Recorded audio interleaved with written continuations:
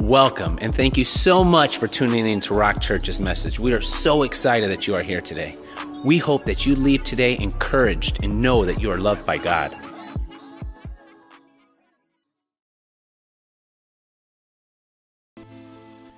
Maria Dyer was born in 1837 on the mission field in China where her parents were missionaries.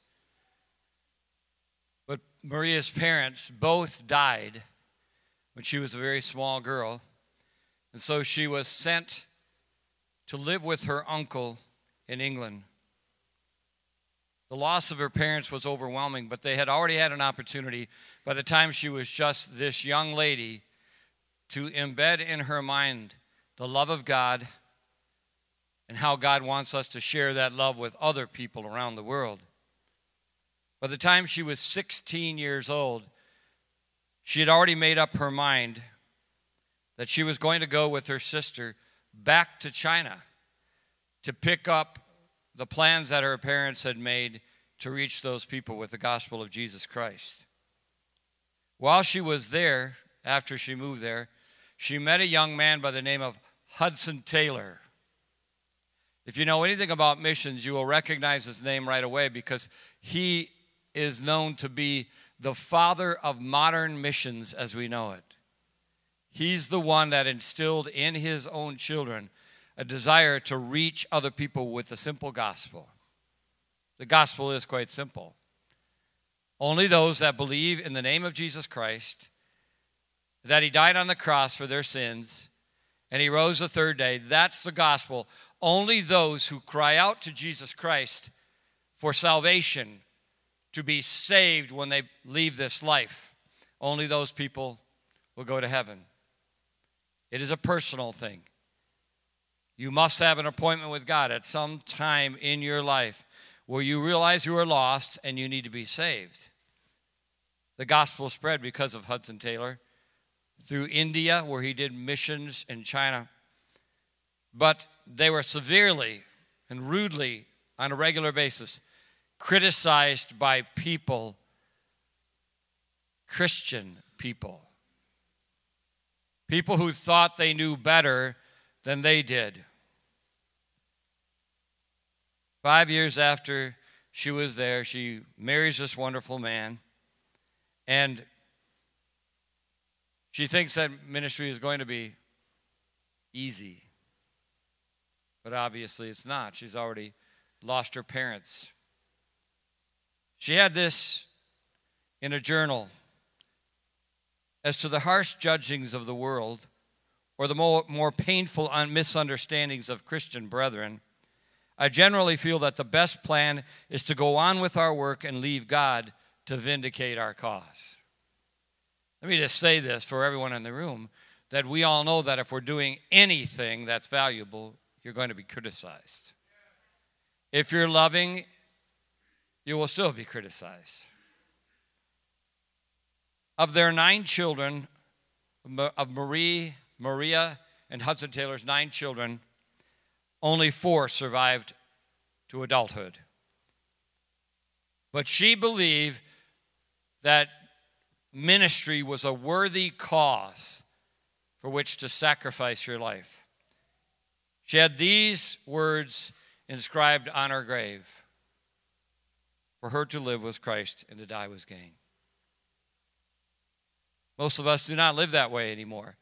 Somehow things get messed up in our childhood, and we have a wrong, incorrect view of who God is. We can't see God as being loving because of the flaws that we see in our own life, or because things didn't turn out the way we thought they should turn out, or because right now what you're going through in your life, you don't see God there. We are self-absorbed and have a very difficult time understanding that God is loving. How could a loving God possibly allow the things that he allows? We're here at 8:30 in the morning to practice for Praise Band, and I shared a really powerful story. I don't want to read it again because I have another story I want to read out of the book, Love Like You've Never Been Hurt. If you've ever been hurt, you should buy this book by Jensen Franklin. He happens to be one of my favorite preachers. And he shares how on Easter Sunday, a family is all excited about going to church. They're in a terrible, terrible car accident. Everyone but the father is thrown from the vehicle. Their oldest son dies. Their two youngest children are severely injured. It is not known whether any of them will live. Everyone except the oldest son lived. But they live in pain and the anguish of loss. It is difficult to believe that God loves. There are 4 Greek words that are translated love in the English version of the Bible. The first one is storge. This love is kinship and loyalty among family members. It's familial love. When somebody asks you, what do you love and who do you love, most likely most of us would start out by saying, I love my wife, or I love my husband, or I love my parents, or I love my siblings. It's a family love. The second area is phileo love, which is fondness, tenderness, affinity, or affection. It's friendship. It's having friends, that kind of love. The third love is agape. It's sacrificial, unconditional, principled love. It means commitment. If you get me as your friend, I can make you a promise. I will never unfriend you. It's the craziest thing. I hear people say it and I see it, they put it online. 3 people unfriended me today. Have a nice day. It's our way of showing people we don't like them anymore. Somehow I just can't picture that being what Jesus would do. And then there's eros love, which I think most of us get confused. It is erotic, intimate, romantic feelings. It's sexual love. It's the kind of love between 2 partners, a man and a woman. The dictionary defines love as a strong affection or an attachment or devotion to a person or persons. Now see, right off the bat, I would say, I love my wife. I don't even want to live without her, and she loves me. I love my children. I don't want to live without them, and they love me. Nick and Lexi are away on vacation. My wife said last night, I just miss Lexi. But they need a break from us. Nick works under me. He needs a break. So I waited days to text him. And I said, I love you and my baby girl. I hope you're having a good time. And he texted back. It was a mirror. I love you too, Pastor. He still calls me Pastor. I'm like, maybe in private you could say, Dad. I love you too, Dad, Pastor, friend. It's kind of strange, It is. And I've said things to him about it, and I know it's just like extremely uncomfortable. Hey, Dad. Like, really? So, the biblical meaning has been found in 1 Corinthians 13 as we've studied together. It's truthful. It always rejoices in the truth. That is not how culture is built today. Culture is built to say, he deserved that. She got what she gets, what she deserves. Punishment. Instead of rejoicing with the truth, we rejoice with the truth for the wrong reason. Sustaining, it bears all things. It's trusting, it believes all things. It's hopeful, it hopes all things. It's enduring, it endures all things. It's successful because love never fails. Romans 8:28 says, whatever is true, noble, right, pure, lovely, admirable, think on these things. What love is not? It's not envious. It's not boastful. It's not selfish. It's not rude. It's not irritable. It's not censorious. It's not sin-loving. Wow. It's none of those things. There are some wrong notions about love that are out there. That feelings alone is the basis for love. You flipping the channels at your home, if you have cable television, DirecTV. 90 Day Fiancé. So it leaves you begging the question, well, what happens at the end of 90 days? Right? Doesn't it? 90 days is just about enough time to realize you don't want to be with that creep. Isn't it? So that's what it's all about. During those 90 days, they could never possibly tell whether they love each other or not, because it's not possible to know if you love someone when you're having sex outside of the marriage relationship. It will always mess with your mind. I counsel all the people that I deal with, sex outside of marriage is not ordained by God, and you will not know whether you love the person or not. Knock it off. Step away so you know whether you really love them. Number 2 is physical attraction above all other decision-making factors. And everybody pawns this off like this. Well, I got to be attracted to her. That's why some people still aren't married. They haven't even checked off the attractive list. They've narrowed it down. No, not her. Not her. Not her. Not her either. Not her. No. And they don't realize the older they get, the shorter the list gets. Should you be attracted to her? Yeah, I think so. Yeah, I'm sure of that. But listen, if it's only attraction, it's going to become only that. When she's no longer attractive, what are you going to do? All you had to do to figure that out is go to Walmart. Go to the fair. And I promise you, you're going to find that people don't always stay attractive. You know what? Yes. We somehow turn into different people. Ever look at people's wedding pictures and say, no. Really? Now, which one are you? Not kidding. Somebody's already offended. Sexual attraction. Sex is not to be tested to determine whether you want to be married or not. And then there's this notion that love is blind, irresistible. Love is blind and irresistible. No, if you have any sense whatsoever, you're going to find out whether you want to be friends with that person for the rest of their life.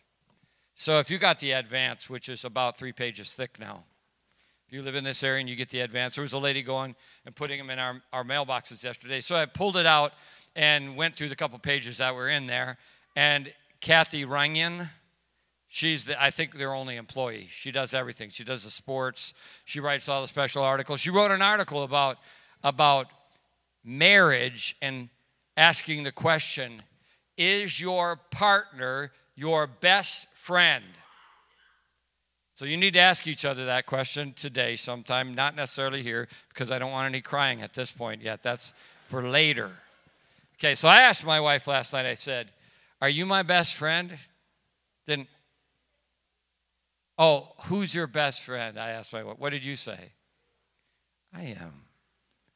Made me feel really good. I thought Lexi was. No. You know how that works sometimes? If you have kids, your kids are just closer to you than your own spouse. Yeah, it happens that way. So you need to make sure that you're living with your best friends. So actually, when you get to 1 Corinthians 13, because we're the end of it today, this is the end of the whole love thing. When you get to 1 Corinthians 13, it follows chapter 12, obviously, but there are no chapter divisions in the Bible.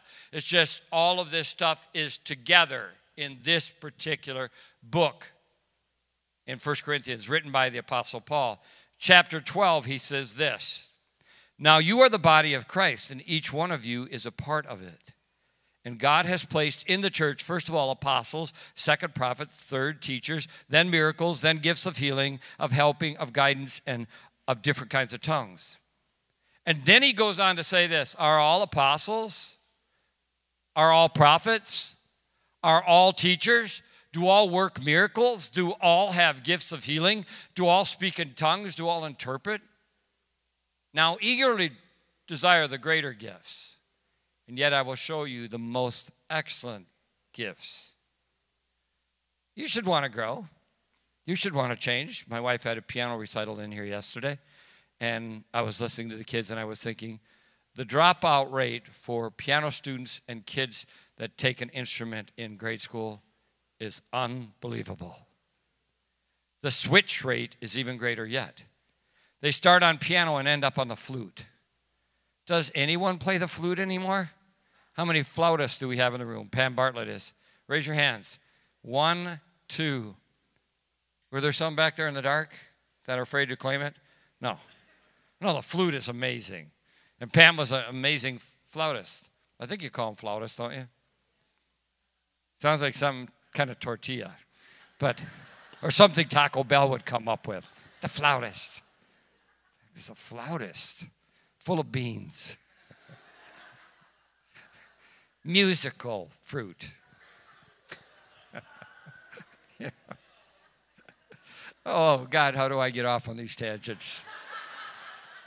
My wife is all, if you'd stop telling stories, we would get more meat. I like beans, too. So chapter 13 comes after chapter 12, and the problem is that people in the church of Corinth are jealous of somebody else's gifts. So they want to speak in tongues, or they want to prophesy. Ever been to a charismatic church, a genuinely holiness charismatic church? People will stand up in the middle of the service and just start prophesying. Oh, I think Scott Gibbons will turn into a fish if he fishes every Sunday. I've heard crazy things prophesied. Paul is saying, no. You should desire the greater gifts. What are the greater gifts? Well, you go to chapter 13, he says, love is the greatest gift and never fails. Prophecies will fail, tongues will fail, knowledge will pass away. We know in part, but when completeness comes, what is in part will stop. When I was a child, I talked like a child, I thought like a child, I reasoned like a child. When I became a man, I put away the things of childhood. For now we see only a reflection as in a mirror. So I want to stop there a second. When you were a child, you acted like a child. You acted like a baby. If you're still struggling with the sovereignty of God and getting messed up on a regular basis and need to go to counseling all the time, you need to think about this. Paul is saying, grow up, stop. I want you to think about this morning. What will be your epitaph at the end of life? And if you died, what would people say about you? If you asked people what they actually think about you, would they think of a critical man or woman? That negativism comes out of their mouth all the time. How would people view you? It might be wise to go home and actually ask your kids, what do you think of me?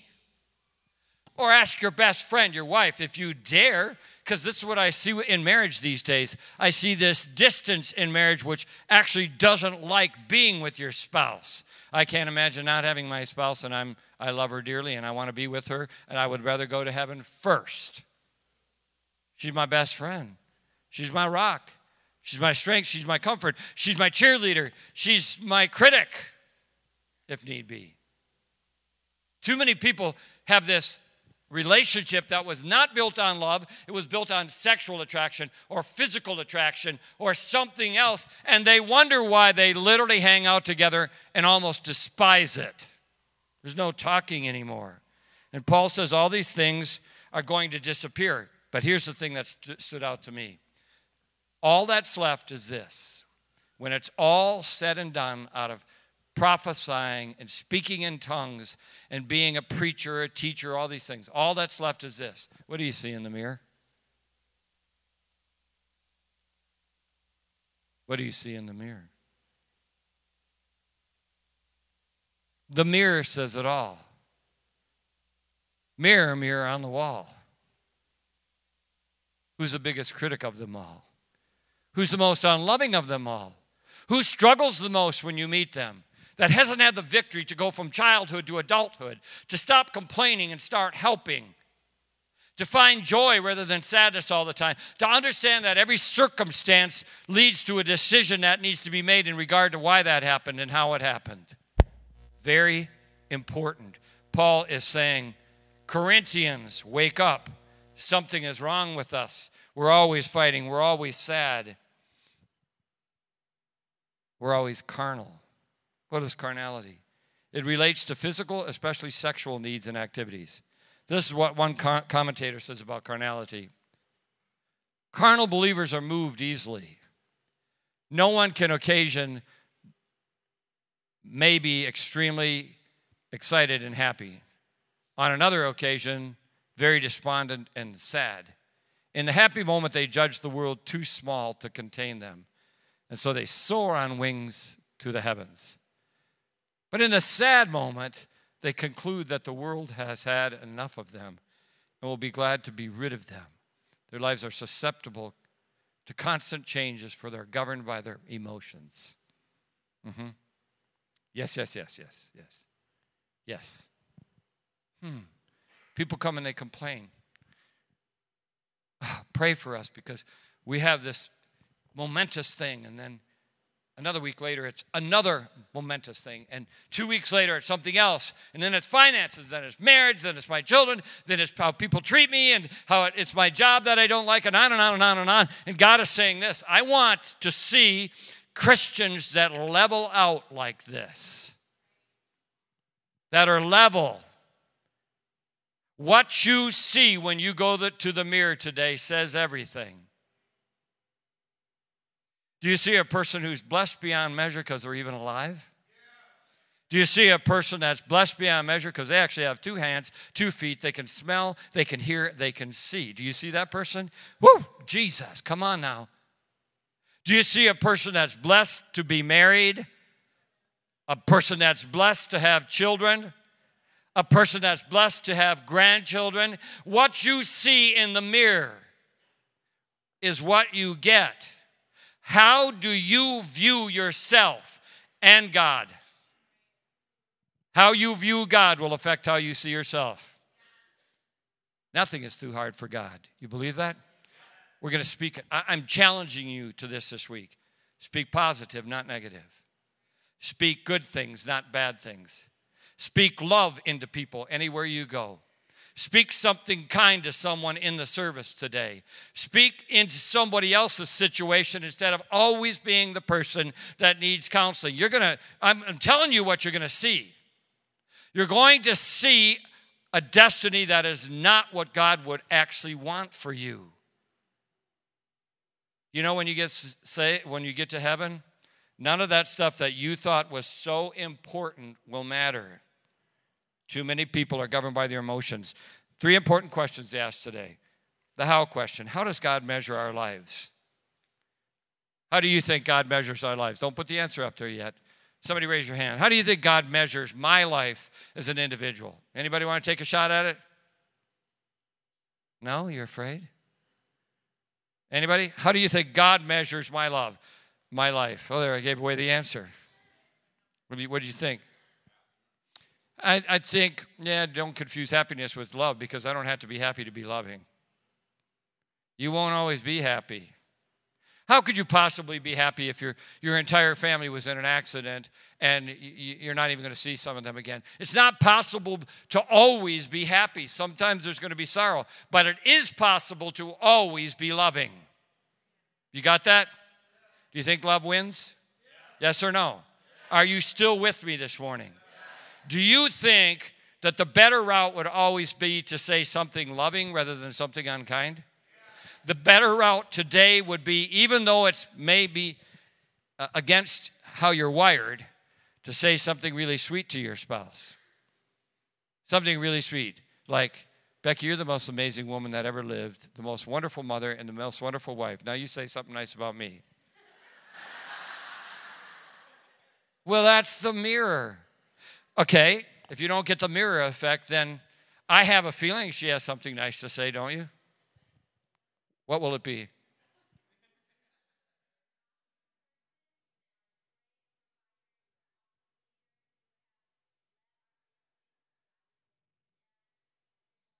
There you go. Okay, do you get the mirror thing? You're getting back what you're giving out. Yes, you are. You're getting back what you're giving out. If you're giving out love, you're going to get love back. I promise you. He said, no, I don't. I've tried it one morning. I got up and said to my husband, good morning. And he just looked at me like, what the heck is wrong with you? Because you didn't mean it. You don't want him to have a good morning. You want to tell him what in the heck is wrong with him. You want to give him an earful because he hasn't spoken to you for a long time. He always looks like a crab. There's a bunch of crabby-looking men in the room this morning. They're like, men don't smile.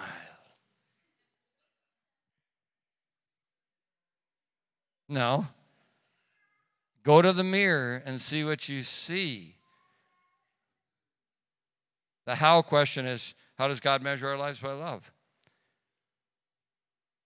The what question is, what is love? What is love? We are so confused about what love is. And the answer is this: love is acting like Jesus would act. It's acting just the way Jesus would act. He would be patient and kind, the whole list of things. He would endure all things. He would respond correctly in any given situation. There's a lot of people going in and out today. Could you possibly hold it? It's just so distracting. The why question. Why does God measure our lives according to love? This is what I grew up in. I don't know about you, but if you stay with me a minute, I think you can relate. I grew up in this. Perform a certain way and you will be loved. I grew up in this. Don't smoke, don't chew, don't drink, don't swear, don't play cards, don't go to dances, don't go to movies, don't. Well, you take a young person, that is not very appealing. This is what I say. The consequences of sin are obvious, so you can make up your mind how you want to live your life. Live it out. But love. I believe that so many teenagers and young people go the wrong direction with their life because they never felt loved from their parents. They felt demands upon their life. Don't embarrass us now by doing something stupid. It doesn't work. No, it does not work. Love works. Love always works. Wives, take this. Start being loving to your husband and you'll get what you're giving. Husbands, the same thing. Start being loved. Right now, look at your spouse and smile. Children, that's not your spouse. That's your mother. Look at your spouse. Some people can't even look at each other and go, I don't want to look at him. Gives me the creeps. I haven't looked at him in years. I'm not going to look at her. She gives me the creeps. You ought to know how mean she is to me. We got married.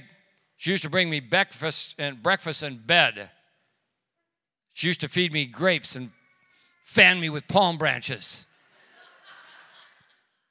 We're down to bare sticks now. She's not fanning me, she's whipping me.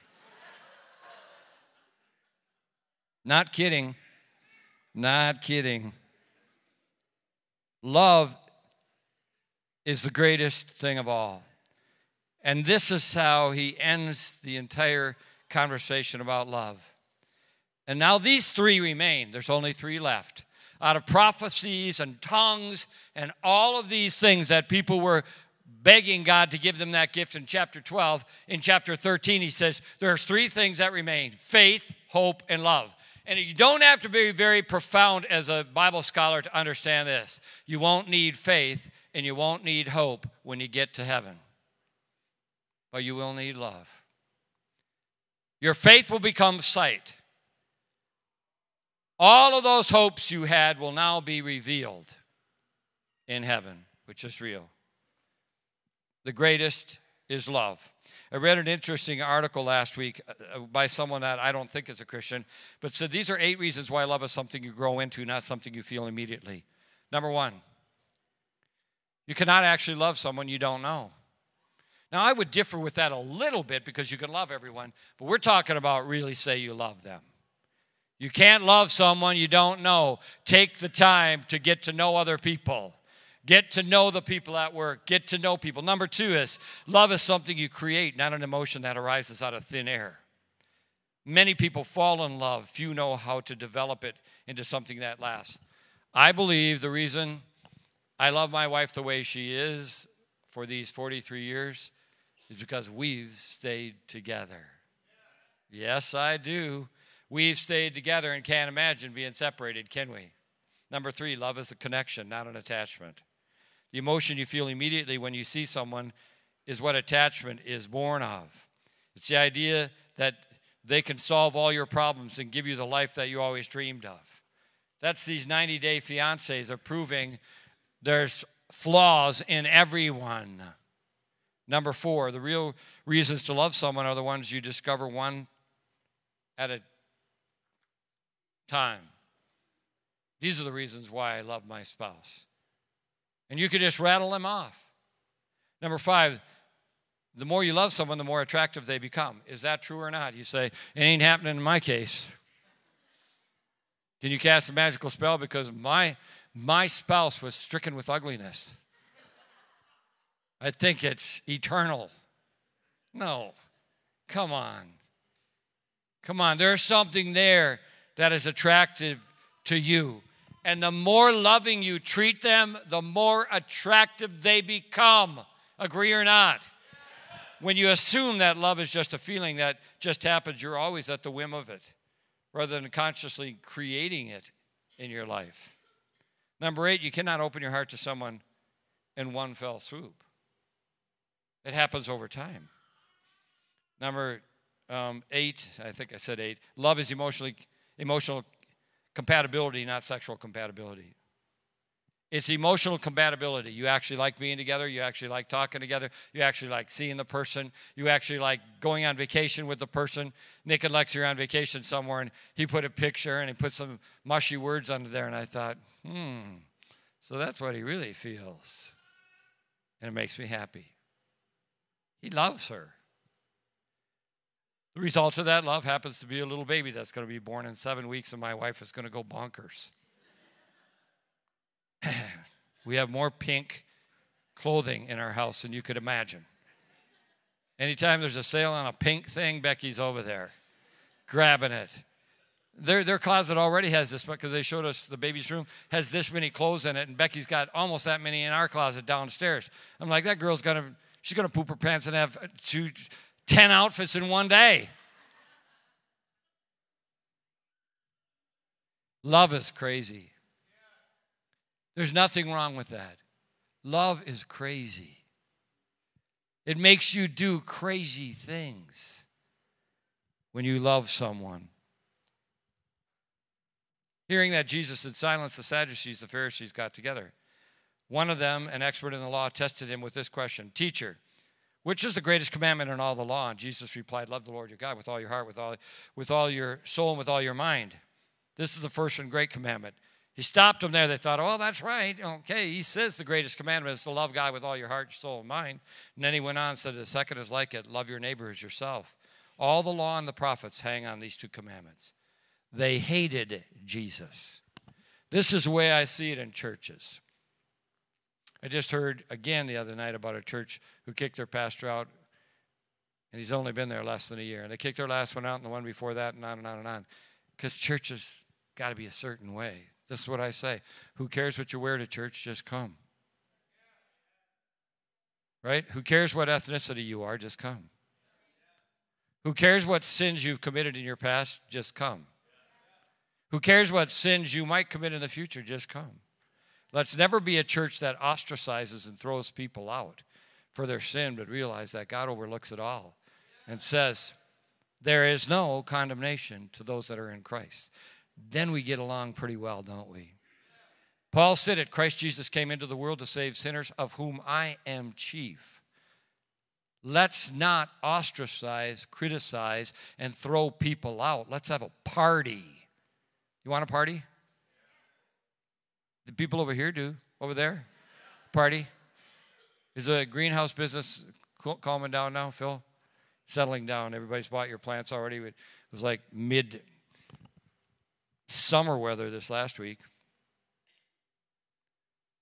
When the California gold fever broke out, a man went there, leaving his wife and son in New England. As soon as he got on, was successful with the gold fever thing, and it was a long time before he succeeded, he at last got enough money to send for his wife and son. In those days, the wife was so anxious and leaped for joy to be able to go see her husband. She took her boy and went to New York, got on a Pacific steamer and sailed to San Francisco. But on their journey, the boat went into flames. And there weren't enough lifeboats for everyone. It's a lot like the story of the Titanic. And her and her son could not get in a boat. So she cried out to the people in the boat below her and said, "Please, please, let my son go anyway." They said, "We can make room for him, but not for you." She kissed her son goodbye and told him, "I love you deeply." And she said, "Tell your father that I died in your place." A true mother loves her children, would do anything for them, because love never fails. Doesn't matter if they've messed up, doesn't matter what they've done, you are still there. He finished the entire chapter of 1 Corinthians 13 with those three things that matter the most in life: faith, hope, and love, and the greatest of those is love. He said, "Now faith is the substance of things hoped for, the evidence of things not seen." There's a necessity in our life to have faith. How many of you stood this morning that you have something you're praying for, you really need God to intervene? Raise your hand all across the room. Raise them up. I want to see. You have something that God needs to supernaturally intervene for. My eyes are open and I'm going to pray this. Expect, God, you would tell us to expect what's coming. Faith believes in the impossible. Expect it this morning. You want that? All right, let's go further on that just for a moment. You're expecting it so much that you're believing with all your heart it's going to happen soon. Stand up. The answer to your prayer is going to happen soon. I want to see. It's going to happen soon. Wow. Expect it by faith to happen. Right? All of those that are standing, say this with me. Yes. We receive it, Lord. You can have a seat. Yes, we receive it. We receive your blessing on us. Faith is taking God at his word. It's believing that we're saved by grace through faith. Faith is not just believing, it involves believing and acting upon that. You need to do something to see your miracle take place. And God has already told some of you what specifically to do, but you haven't yet done it because you're afraid of what might happen when you do it. Here's the answer for those people today. Do it. Do what you think is impossible to make this prayer become a reality. You need money? God owns everything, does he not? Your answer is coming. You need a spouse to become a Christian, be saved? Believe it. You need a child that's gone away to come back to God? Believe it. Do you need joy in your life? Look in the mirror and put joy on your face and belief on your face, and it'll happen. Faith, hope, and love. Number 2 is what he said about eternal security. "And I give unto them eternal life, and they shall never perish, neither shall any man pluck them out of my hand." Actually, number 2 is this, the importance of hope. So you got faith and you got hope. "Now the God of hope fill you with all joy and peace in believing, that you may abound in love through the power of the Holy Spirit." Hope is confident expectation. Faith believes that God can do. Hope believes that God will do. I believe that Jesus Christ is coming soon. The Bible says that the greatest of these is love. The greatest gift that you can receive is love. I left my illustration, I think, in my briefcase that I wanted to read. Can one of you grab my briefcase right there? Yeah, thanks, Zach. Zach's a good man. While he's getting that, I want to update you on a step of faith that I think we as a church need to follow through. We're almost finished with our youth building. Our goal is to have it done in 6 weeks. I believe it will be finished. We will work as a staff as much as we can possibly do ourselves. We will do. No, it was on some paper. First, oh, yeah. You're not far enough back. Open the flap back there. Left it on the counter. Good man. You ever read, it's okay, Zach. You ever read something about someone else and you think to yourself, that's me? You ever read something and you're so positive that that's you? That's you in that scenario, that God has directed you there to read this, to know that this is you. Now, today already, people can relate to what I'm talking about because you've lost something very dear. It's easy to be loving when everything is smooth, when everything is going your way. It's not so easy to be loving when things aren't going the way you had hoped and expected. But God is still God, is he not? Yes, he is. Close your eyes before the praise band comes back to sing.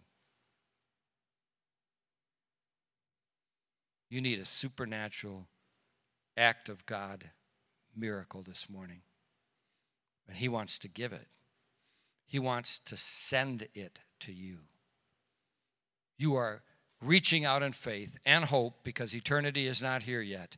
You're still alive on this planet. You still need to have faith. You still need to hope. But God says, I want you to be loving in the middle of it all because that's when your prayers will be answered. You need a miracle. And God is saying, take a step back, love me with all of your heart, love others, and I will bless you and answer your prayer. We need God. We're desperate for him. We are desperate for him. Are you desperate for God this morning? I want to ask this question in closing. You have never personally had a relationship with Jesus Christ in what is called salvation. If you were to die, you know that you've been a fairly decent person. You've tried to live your life and be a good person. But the bottom line is that you've never had an encounter, a personal appointment with God to accept Jesus Christ into your life by your faith. And this morning you say, I don't know for sure if I'd go to heaven if I die, but today is going to be my day. I want to know, Pastor. Raise your hand. I want to know. Anyone in the room, in this group, anyone in the room. I don't know for sure, but I want to know. I want today to be my day. We will continue to pray to that extent. Let's sing together. Will you stand with me? Thank you so much for sticking around and listening to the word that God has for you. We pray that you go out into the world now and you live differently, you act differently, and you love differently.